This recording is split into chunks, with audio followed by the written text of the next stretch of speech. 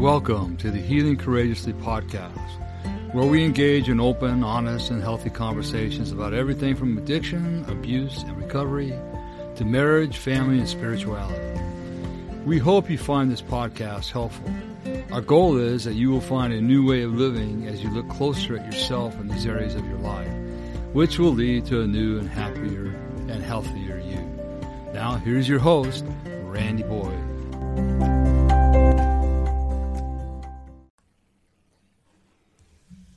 Well, thanks for joining me on this episode of Healing Courageously.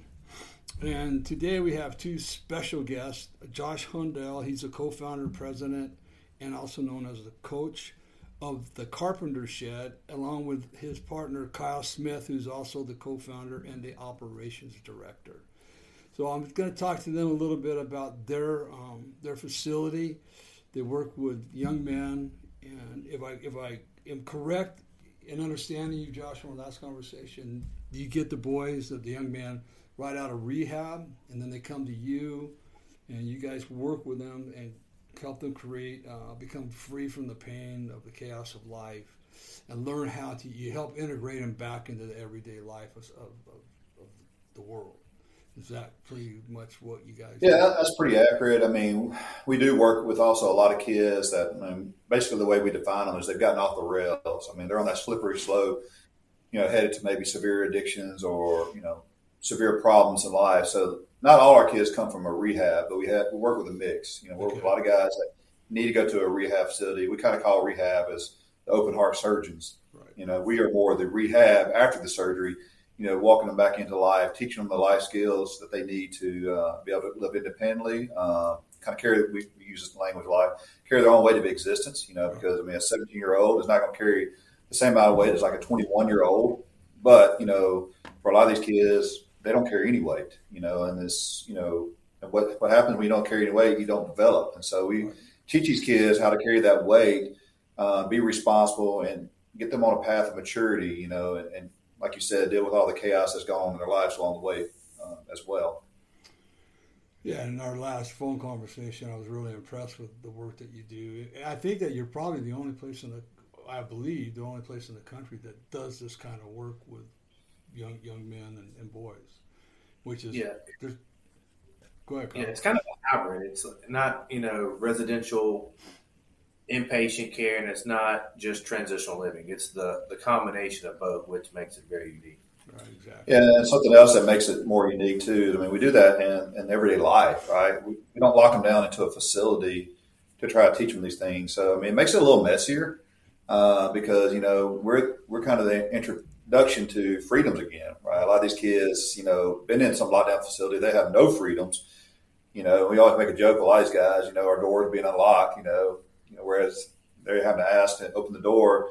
So we're trying to reintroduce the world and teach them how to live in a normal setting. But the good thing about that, even though it's a little messier, when they gain traction, they're choosing to live, a healthy life. And that's important as opposed to being made to live a healthy life. Right. Does create mess because, as we all know, when we have freedoms, we have temptations. There's going to be struggle with that. And we can't make anybody do anything they don't want to do. That's right. They got to want it to begin with, right? That's right. But my wife sent me a quote this morning that is apropos, I think, to what we're talking about. It says, most people don't want to hear the thing that will make it work better. They want to hear what will make it easier. True. That I find that true in a lot of recovery, different areas of recovery. Yeah. I tell guys all the time, it's do what is easy, life will always be hard. Do what is hard, life will always be easy. I like that. That's great. That's really good. So a lot of these kids choose the easier path. Yeah. If you give them an easier path, they're going to choose it. Yeah. So that's where a lot of the struggle lies with a lot of these families and kids. Right. I think that's just true to nature for all of us at times. It's wanting to do what's easy and feels good in the moment, but that does not always beneficial. No. I know I found out the hard way that the easy road is actually the harder road. I think we've all been there. Let's back up just a little bit. Why don't you each of you tell us just a little bit about yourselves so people can understand where you're coming from and so on and so forth. So whoever wants to start. Yeah. So, I mean, kind of back up a little bit. I mean, this was not, what I set out in life to do. I'd set out in life to play professional baseball, and I got that opportunity out of high school. Got drafted by the Pittsburgh Pirates in the 13th round, and got to pursue my lifelong dream. Did that for about 5 years. Got hard. I tell everybody I retired, but truth be known, I quit because it got really difficult. And I made sure I talked to the people that would encourage me to quit as opposed to the people that would encourage me to stay on. But, it also became one of the biggest kind of wounds later on that would play out in my life. But I went from baseball to football and got an opportunity to play college football. And so I got to come back. I could have gone either way out of high school. So I came back here to my local town, University of Louisiana Monroe, played college football for a couple of years. And in my second year, I actually suffered a traumatic injury, brain hemorrhage. Got hit, head hit the ground, caused bleeding. So here I am at 25, and the doctor said, hey, you can't play no more. And all of a sudden, my identity was stripped from me. Known as this athlete. I thought I was going to be doing that, coaching it, playing it, doing something along those lines. But that same year, my father-in-law, who's the global director for Celebrate Recovery, started Celebrate Recovery here locally. And it was my wife that encouraged me to get involved in that. And I would have never guessed that, that choice would be, the choice that would lead me down the path, to where, we do what we do today. And so, sure enough, I got involved in Celebrate Recovery, and the stigma of Celebrate Recovery, or any recovery, is drugs and alcohol. Well, I didn't have a drug or alcohol problem, so I was like, I don't belong here. But truth be known, I realized there's a lot more issues than drugs or alcohol, and I figured that out on the way. My wife helped me figure it out too, as well. And so I got involved in that and just kind of moved up the leadership rank, became a state rep, led the CR ministry, and I'll let him tell his part, but met Kyle on the way, that journey. And, when I got involved in that, we started recovery homes to help people, really adults, just your typical recovery home. That really opened the door to what I do today. And, about 8 years ago, I was approached about developing a program just for kids. And I've always had a passion working with the young people. And so we ended up setting out on the journey of starting the Carbon Shed. I started with another guy that is now the clinical director for Colorado Christian University. We did it for a few years, and he had an opportunity to go there.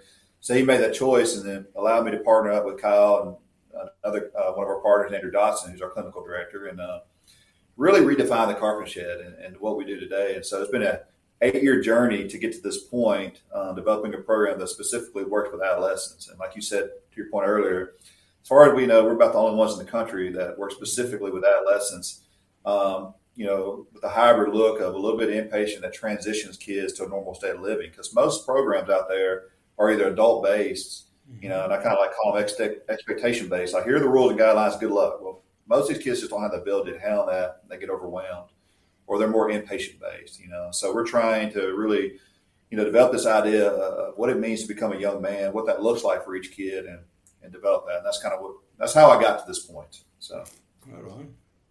And Kyle, before you start, I just want to thank you for your services to the United States, and thank you. Greatly appreciate that. So. Yeah, my story is definitely a lot different than his. Grew up in a good Christian home. Parents that loved me, but unfortunately, they enabled me also. Right, they were doing the best they could. I was the youngest of 4 different brothers, so kind of got away with a lot. Started dabbling into smoking weed, doing pain pills, drugs on the weekend, things of that nature, until life started to kind of go somewhere. I thought maybe I could find my way out of this. So I joined the Army when I was 18. I was first deployed to Korea for a year, then got stationed at Fort Carson. Then we got sent to Iraq. And when I joined the Army, I thought, man, this is what I want to do for the rest of my life. I had found my purpose. Like, it tailor fit me. I love structure. Like, you had to be where you had to be. All you had to do is follow the rules. Pretty easy. Well, about almost a year into my deployment in Iraq, a little kid basically threw a grenade and it landed in the truck next to me, between me and my gunner, and pushed shrapnel through my whole right side of my body and injured me and several other guys in the truck. So I went from being a soldier, which I thought was going to be the rest of my life, which I really enjoyed, to not being worth anything, really, because the Army couldn't use me. So spiraled out into a severe depression. Ended up, the rest of my team members, the guys I was in charge of, ended up catastrophically dying a month later. I just got married a month before that. So it was like a perfect storm of like, where do I go from there? End up getting prescribed a bunch of pain pills, drinking a lot. It progresses. I moved back home. I start being an IV drug addict at that point, and the wheels really came off. And end up homeless, several treatment centers later, and came to a point really where it's just like, something has to change. And really, I can think back through it all. And there was this one moment in particular in the back room of my parents' house where I just felt God was like, look, son, if you want to do this, you've got to let go and let me do it. Right. So I was like, I don't know what it looks like, but I'm just going to get rigorous honesty, like real clear on what I need to do, get honest and tell about the truth, and then go from there. So I woke up the next morning, told my parents kind of everything that had been going on for the last couple of years, and then went looking for an AA meeting. Well, it turns out I could not find an AA meeting in this town to save my life. And I went to, I'd been to them before, so I knew where they were. So I go to everyone. I was like, man, what is the deal? It's like the one day I really want to get sober, and there is no meeting. So I can remember there was this house in front of this church that I dropped some guy off when I left rehab earlier one time, and it was a sober living house. And I can remember going in, and he had a meeting list, and so I was like, I'm going to go to that house and see what that meeting list is. Well, I pull up in this church parking lot, and the house is gone. I was like, man, this is not good. So I'm in the church parking lot debating, how crazy will I sound if I go in here and ask them if they got a place for drug addicts? Because down in the South, the Bible Belt is not something you really do. Right? So I go in there and I say, hey, you guys have any place for drug addicts? And sure enough, they were like, sure do. Some long-haired guy from the back walks out, and I was like, yep, that's my guy. So I can tell he's walked the same road. So he comes out, tells me about the Awaken Recovery Homes, which Josh owned at the time. And I stayed there for about 9 months and really just changed my life. It was an amazing opportunity. It's one of the most cherished times, even looking back on it now. And through that, really developed a passion for helping guys, find the hope that I had. And, stayed on coming back to the meetings even when I moved out. Eventually, Josh asked me, if I would consider helping out some. And he was like, look, I don't really have any money to pay you, but be great if you can. So I ended up just doing it for free for a while and ended up taking over running all aspects of the recovery home. Then he opens up the carpenter shed. And at first I said I didn't want to do anything to deal with the carpenter shed. I was like, that's not what I want to do. I want these guys that are drug addicts like me, it's like that's who I want to deal with. Well, as time progressed, and the more I thought about it, the more God was putting me in places that were uncomfortable for me. I really thought I'm doing all this work for guys that already had a problem when I could be doing things for guys before they get the problem. So, in essence, these young boys that we work with are essentially just like I was in the same spot and just need a second voice and someone to mentor and father them and help them down a different path, which, I would have loved to have when I was their age. So. That's there's a saying in the big book, and I'm hearing your guys' story. We all have stories, right? And there's a saying in the big book that my wife and I live by. You cannot transmit something you do not have. And so, for any of the listeners that are listening, this is a kind of a facility that if I had a child that was struggling with any of this, I would send my child to, because of the fact that they're just not a couple guys off the street that decided to start a facility for young boys and making money off of it. They have a passion. They've walked probably in a lot of your sons or husbands' shoes in the past, and that is worth more than money can. As far as I'm concerned, money can't buy that. It's when we can speak and people can relate to us because we've walked in their shoes. That's when I've had the most success with the clients that I work with, because they can relate to what I'm talking about. They understand I'm not just some academia guy that's throwing stuff from a book at them. Like I say, I told my wife and I, we say we have a PhD in life, you know, in all different forms of life. So then, yeah, pretty much, you guys pretty much said what led you to start the Carpenter Shed, that you guys both have a passion to help young boys. And man, I really commend both of you for doing that. I wish there was more men that would do that, because the fatherless children, or let me say, not the boys with absentee fathers, none of us are fatherless, but absentee fathers in this world. If somebody could just step up and be that father figure for them, a loving, Christ-loving father for them, the world would be a different place, you know. Yeah. It really would be. So tell us again, I think we covered a little bit of this, but go into a little more depth of what the Carpenter Shed is, and the different pathways that you have for both the parents and for your residents. I notice you go both, you help work with the parents as well.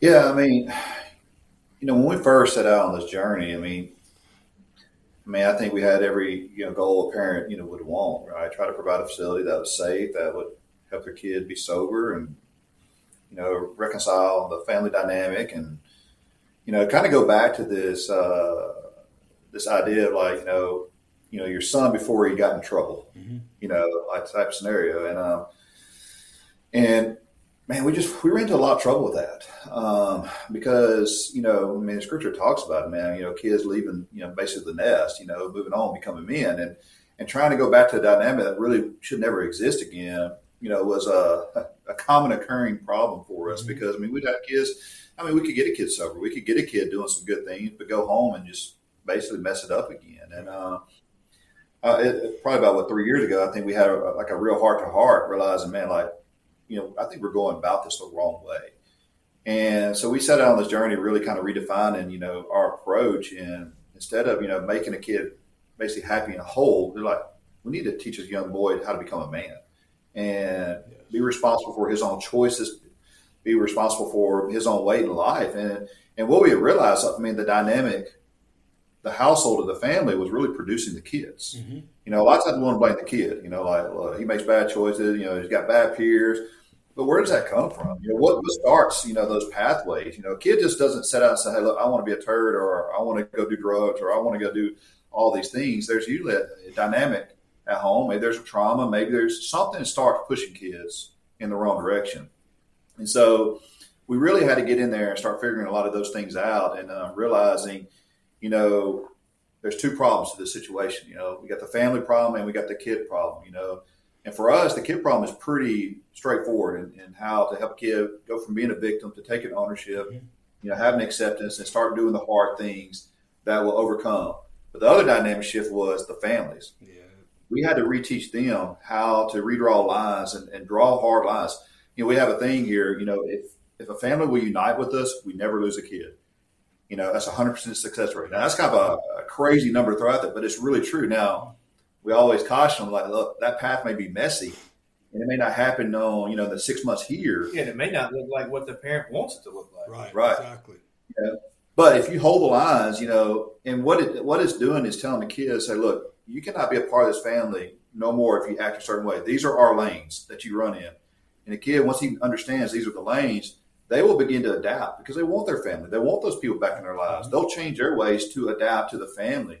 But some of these families are moving the lines. Yeah. You know, the kids are banging around, screaming, hollering, doing all the crazy, and the families are constantly having to move the lines. You know, we talk about, you know, kids break the family dynamic. And that's what when I talk to families all the time, I said, what's happened is you've broken your dynamics. Basically called your bluff.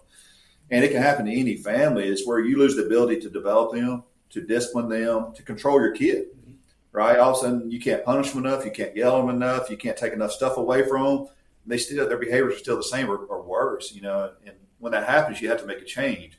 Unless the family is ready to give up their careers, their lives, and become the policeman, you're going to have to make a bigger change, you know. And so our job is to reset the lines with the family, you know, make them make the hard decisions, and then teach the kid how to operate in those lanes again.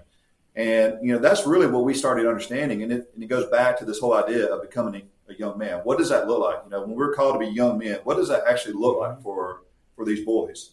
Yeah, and I would say, going back to Josh's previous statement, is the families and the young men accepting that it's not going back to when you were 15 and you had this sense of like, that's Neverland, right? That just doesn't exist. So, you can't change anything you don't accept. Right. So as soon as families accept, hey, my son is not going to be my baby boy. He's going to be an adult son, and we correspond and we act and interact differently. And the son understands that I'm not going back to be pampered and enabled. Like, I'm going to be carrying weight and responsibility, and I'm going to own the decisions for my life. Things get better. Well, so many of these families want to prevent. They want to prevent bad things to happen. I mean, what parent wouldn't? This whole idea of keeping a kid from touching a hot stove, right? You've heard that statement. Every kid gets enamored by the hot stove and like, don't touch it, you're gonna get burned. We actually tell families, no, they need to touch the hot stove. And I promise you this: at 17 to 21, that consequence is going to be a lot less, as opposed to when they're 25 to 30. Maybe other family members are involved, right? Yeah, is there a risk to it? There is, but man, I'll tell you what: the best teacher that we have is reality. And families want to remove reality.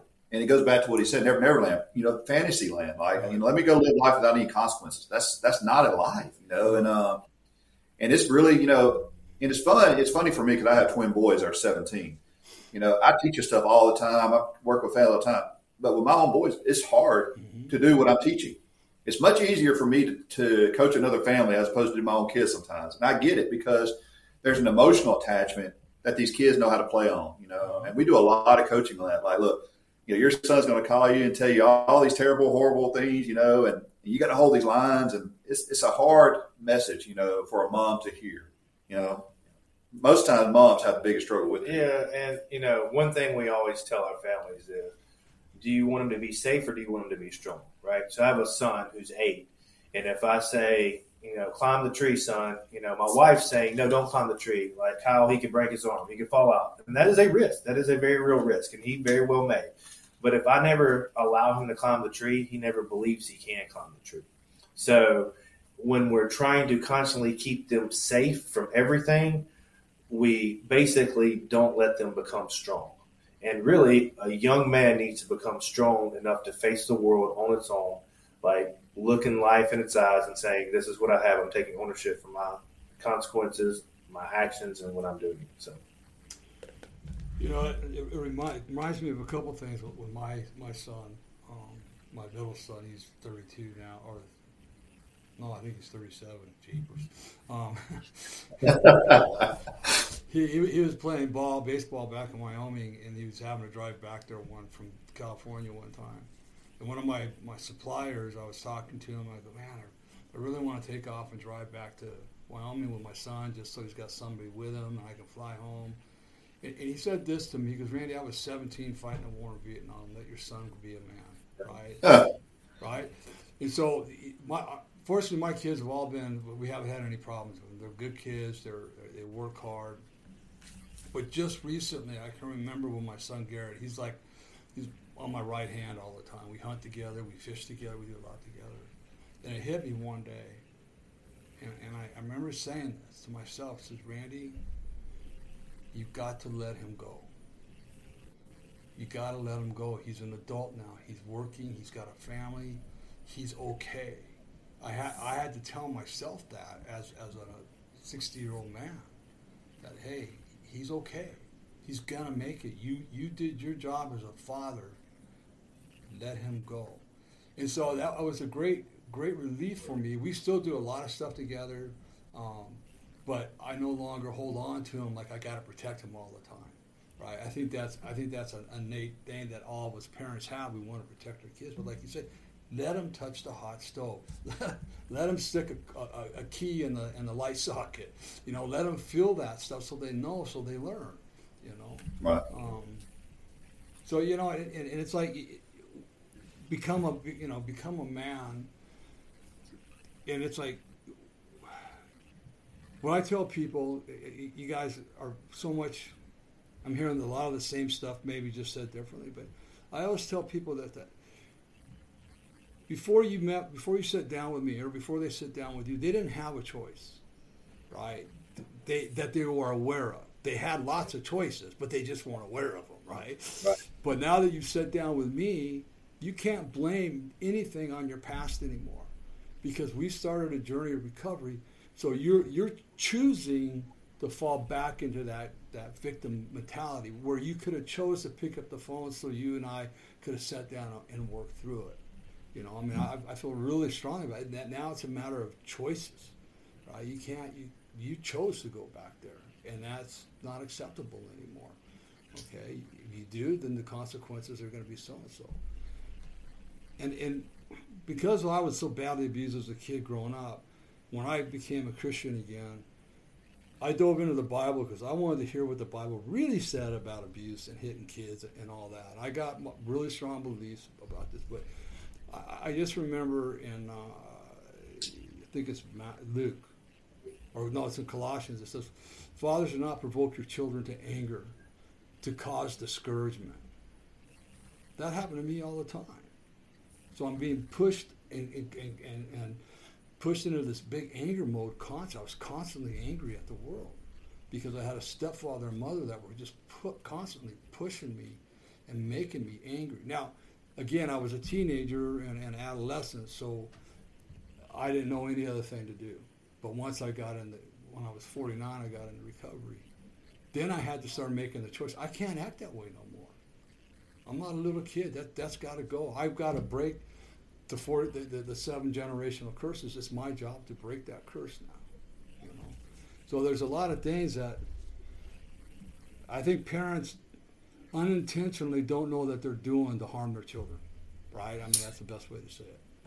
And I think their intent, is good and well-meaning. Yeah. But we don't know what you don't know, right? So you can't see the future, and you're just doing the best you can with what you have. And I think one thing that really amazes families is your son comes here, and we're telling them all the same thing in a different way that they've been telling them for years.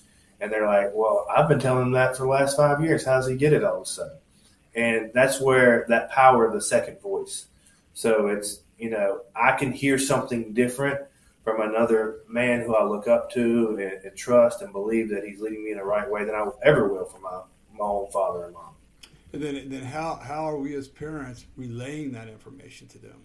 That's when we work with people, it's like, sure, you're voicing this, but how are you voicing it? How are you communicating it to them?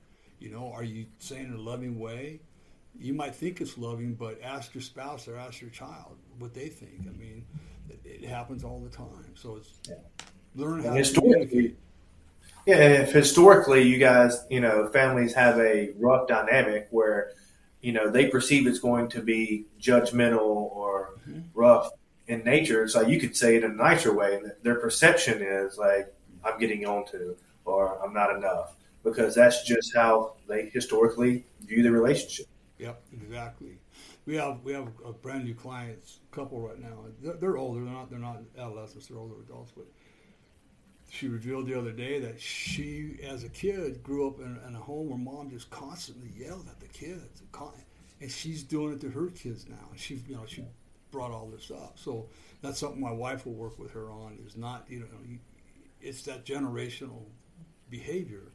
Okay, but it's time to break that. Your kids don't need to be yelled at. You need to learn how to talk to them in a loving way.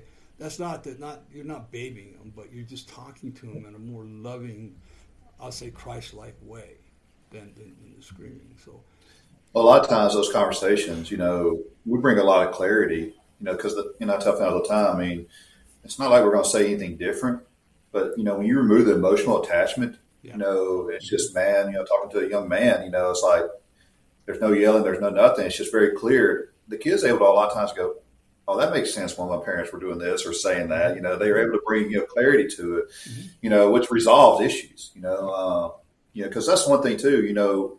We want to reshape that dynamic. Like you can't talk to your parents the same way you used to talk to your parents. Right. A young man does not speak like an adolescent. Right. So we do a lot of coaching, and what happens when that begins to happen? It shifts, that dynamic so much where they begin to have conversations. I mean.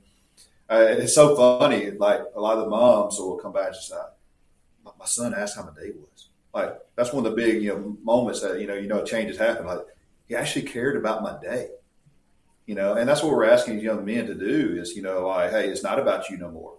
right? I mean, there's more people involved in this. Think about others. Forward thinking, and it shifts that dynamic where all of a sudden now they're able to have really good, healthy conversations because the parents are going to be involved in their life for the rest of their life. Right. We're not trying to remove the family out. Mm-mm. We're just trying to go from an adolescent to an adult. What should that look like for each kid and the family involved in it? It's essentially creating men of substance, Yeah. Men that have something to offer, which is I'm a young man.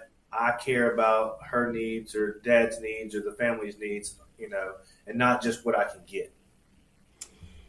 How do you deal with, because oftentimes men, right, and I know it happened to me, and it's happened to a lot of the men that I've worked with, is that they can't get in touch with their feelings because in some way, shape, or form, their voice and feelings have been shut completely down. Who cares about how you feel? It's not important. How do you guys work with it? How do you make that transition back into your feelings are important and what you have to say is very important? When a parent might have been the one that was doing that, hey, who cares? Who do you think you are? Who's going to listen to you anyways? How do you guys get that back? Yeah, I would say, coming into a different system when they get here, of course they kind of put whatever junk their parents have put onto them onto us initially, right? So they're like, oh, you don't care anyway. But really, it's just intentional, relational time spent. It was like, no, I do care. This is why it matters, right? I want to hear who you are. I want to hear why you think that way. So they believe and trust that, oh, well, maybe this is not the same as what it used to be. Yeah, I mean, I think one of the biggest keys to who we are is we're all about that relationship. We want to connect. So we do a lot of non-traditional, I guess, therapeutic approach. We have the traditional where you sit in front of a therapist and do some of that serious hard work. But even our clinical director tell you, the best bang that we could get for what we do is the non-traditional stuff. You look at our staff. Most of our staff our guys have gone through different things. Similar to Kyle's story or some type of they've overcome. And they're all about giving back and connecting as well. So we have a unique set of men here that I'm always going to relate to the athlete. Kyle's going to relate to the drug addict type guys or something like that. And we're able to build these bonds.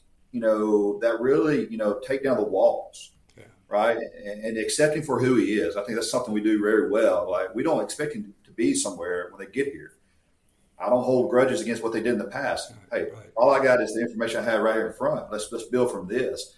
And when that trust is built, that's when the feelings start coming back out. That's when we can call forth those things that, there's many conversations where like, you should feel something about that. You should be ticked off at your parents for that, or you should, we affirm them, we hear them. But then at the same time, it's like, you're a little off base on that. You need to redirect that. It allows for that, that relationship, credibility to happen where we can speak life into them. And we get the right to do that by building that. For a while, we try to figure out, like, what is the secret sauce? Why is this working? We're not super intelligent guys. We don't have a bunch of degrees. And what really just has been revealed is it's just what God has done in us, right? All this is just coming out of what God has brought out of our own hearts as men and just who we are as people, because we spend a lot of time with these guys, right? We're not hiring, all these people and we never see the guys. Like, we're sitting down with them, once a week, spending time intentional with them. We see them throughout the week also. So it's basically just because of who we are and what God's brought us to. And I heard the big word, or I don't think it was said exactly like this, but validation. And I know when I walked into my first treatment center, because all my life I always heard, just forget and move on. Who cares? Who do you think you are, Randy? Nobody's going to listen to you. But the first therapist I had started listening to me without judgment. I think that's key to you guys. There's no judgment whatsoever. It's just, we're right here, right now, and I don't care what you've done in the past. We're going to start fresh right now. And when I went into treatment, just like I think you said, Josh, I was validated, and you were angry at your mother and stepfather.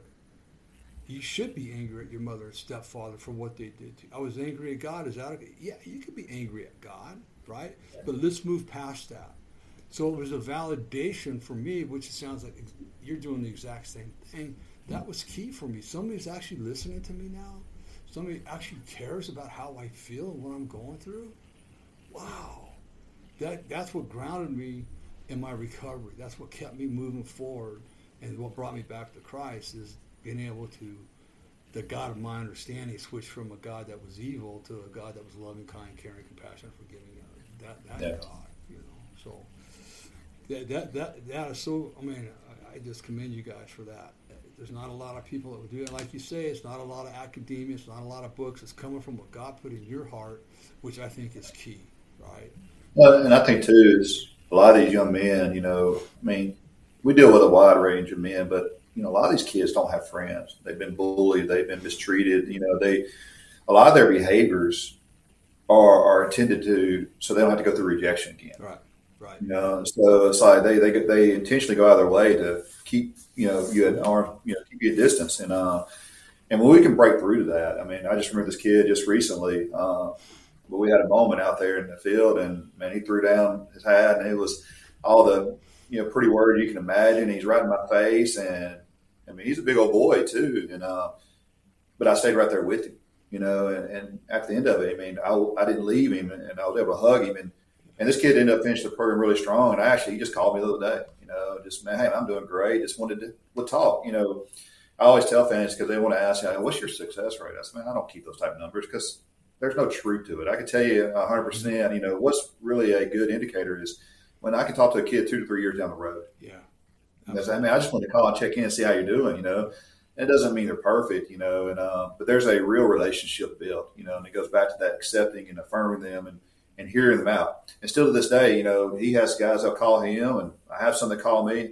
That's what I love. It's not just what me and Kyle bring to the table. Man, all our staff are bought into this mission of just connecting and hearing the kid right where he's at. That's so important.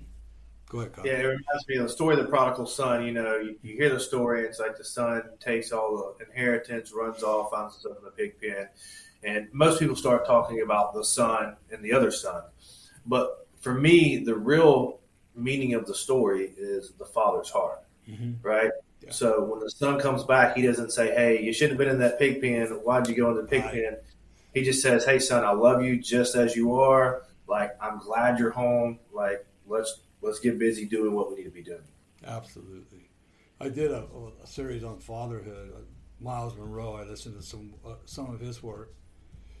And through there, he said the perfect example of a father-son relationship is Jesus and God. That's if you can emulate that the best you can, that's a perfect example of a father-son relationship.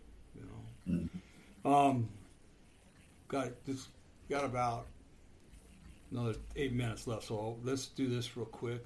So you served the population group is between 17 and 25. Is that correct?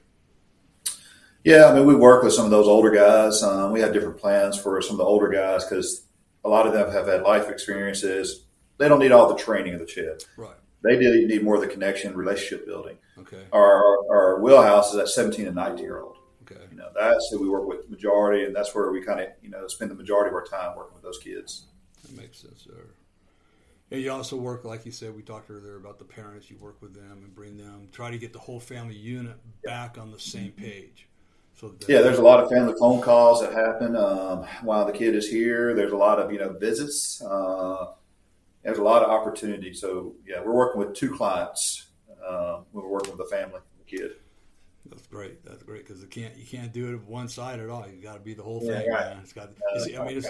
It's like any. I come from my story of abuse. My wife is sexual abuse, and abuse survivors is a family problem, just like addiction is. It's the same. My wife lived through it. She knew I was abused, but she lived through a lot of the pain for about 5 years before we got help. And when she read my book, Healing the Wounded Child Within, she goes, I knew what Randy had happened to Randy, but now after reading his book, I understood what was going on in his head and why he was doing the things he was doing. Right. Mm-hmm. So, it's the family unit, the nuclear family is so important anymore. They've gotten so far away from it. So, What's the process to see if a person's fit for your program or your retreats, and how would they register? I got your guys' email up there and your phone number up there, but what's the process? Yeah, essentially, it's you could go to the website, fill out the form to get more information, or you can just call Josh's phone directly. He answers all the calls. So that's normally how it goes. He talks to mom or dad, whoever it may be, and then talks to son, and we develop. Are they a good fit? Do they match kind of where we want to go? So. Yeah, I mean, and the reason I do that because I enjoy the family phone calls. If I can give hope, whether they choose to come here or not, I mean, the kid's not broken. Right. It's a kid that struggles, and there's ways to overcome. Maybe they don't have the resources to come here. I mean, we have a lot of connections. We have a lot of wisdom to give. I mean, we're not just trying to make it sacred to you got to come to the shed to find out how to raise your kid. I mean, look, this is an old language. These boys, you said earlier, people storm the beaches of Normandy when they're 15, 16. I mean, the kids have it in them to be young men, even at a young age. When these kids can learn how to carry some real weight and get on that path to being a man, doesn't mean they're going to be perfect. But they figure out an identity for their life. They figure out a direction to go. They can start walking it, and the more they walk that path, the straighter that path will become. And giving a family hope, I mean, to me is the biggest thing I can do in a phone call. And sometimes they might need a little more help. But sometimes they just need a little push too. So the carpentershed@gmail.com is how you can reach out to them via email, correct? The carpentershed@gmail.com. Yeah. Or they can just go to the carpentershed.com to the website. Yeah, carpentershed.com is their website. And then I think this is your number, Josh. Correct me if I'm wrong, 318-372-5830. Correct. You can call. Sounds like you can call Josh direct and ask your phone call, which is cool. Kind of, that's how it is sometimes. I may regret it one day, but I guess right now, all right. So one last question: is there a question that you wish I would have asked?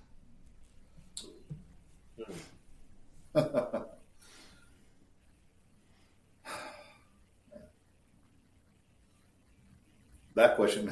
Yeah, I mean, I think one of the questions that, is commonly asked, amongst families is, what is my son's future going to look like?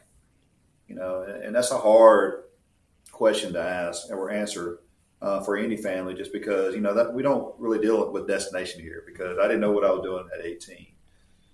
But what I do, refer them to is, the hope that we get out of the Bible, that he who began a good work in you will see it through the end, the whole process. And that's what we do here. We begin the good work. Mm-hmm. It takes an army to raise these young boys, to be men, and man, the more we can surround them and show them what it looks like to be a young man, the future is pretty strong to being good, because I mean, when you can serve a higher purpose than self, and hopefully at some point it'll become God, I mean, your chances for life being successful are huge, so, the hope I give families is, man, their future isn't written, but it's going to be headed in the right direction, because I mean, everyone wants to know, like, is this going to work or not? Yeah. That's a tough question to answer. Real tough question. Yeah, real tough question to answer. Any last words from you, Kyle? Not that I can think of. You got me stumped on the last question. And it stumps everybody when I ask it, Well, thanks for, you guys for coming on today.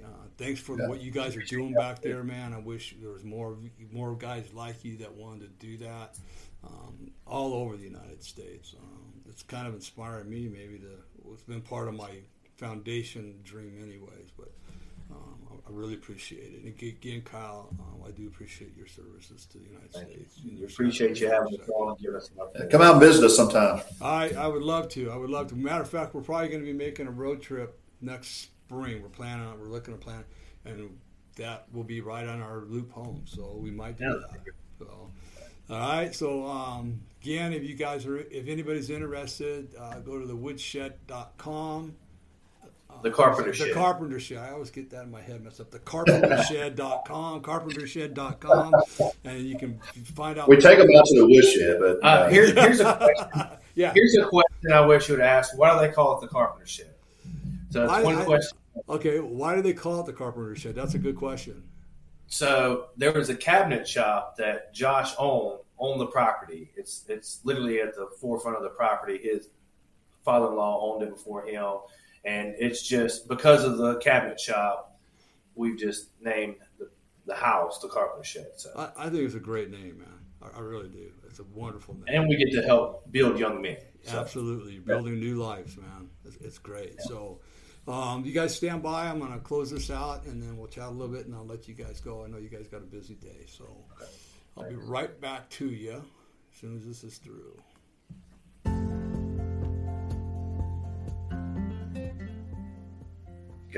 This has been Healing Courageously with Randy Boyd. We will have a new episode every Monday. Please like us on iTunes or Google Play. If you would like to know more about the services available from Randy, please visit him at changeyourlifestorynow.com. Thank you for spending time with us. We'll see you next week. And remember, if nobody tells you they love you today, Randy does.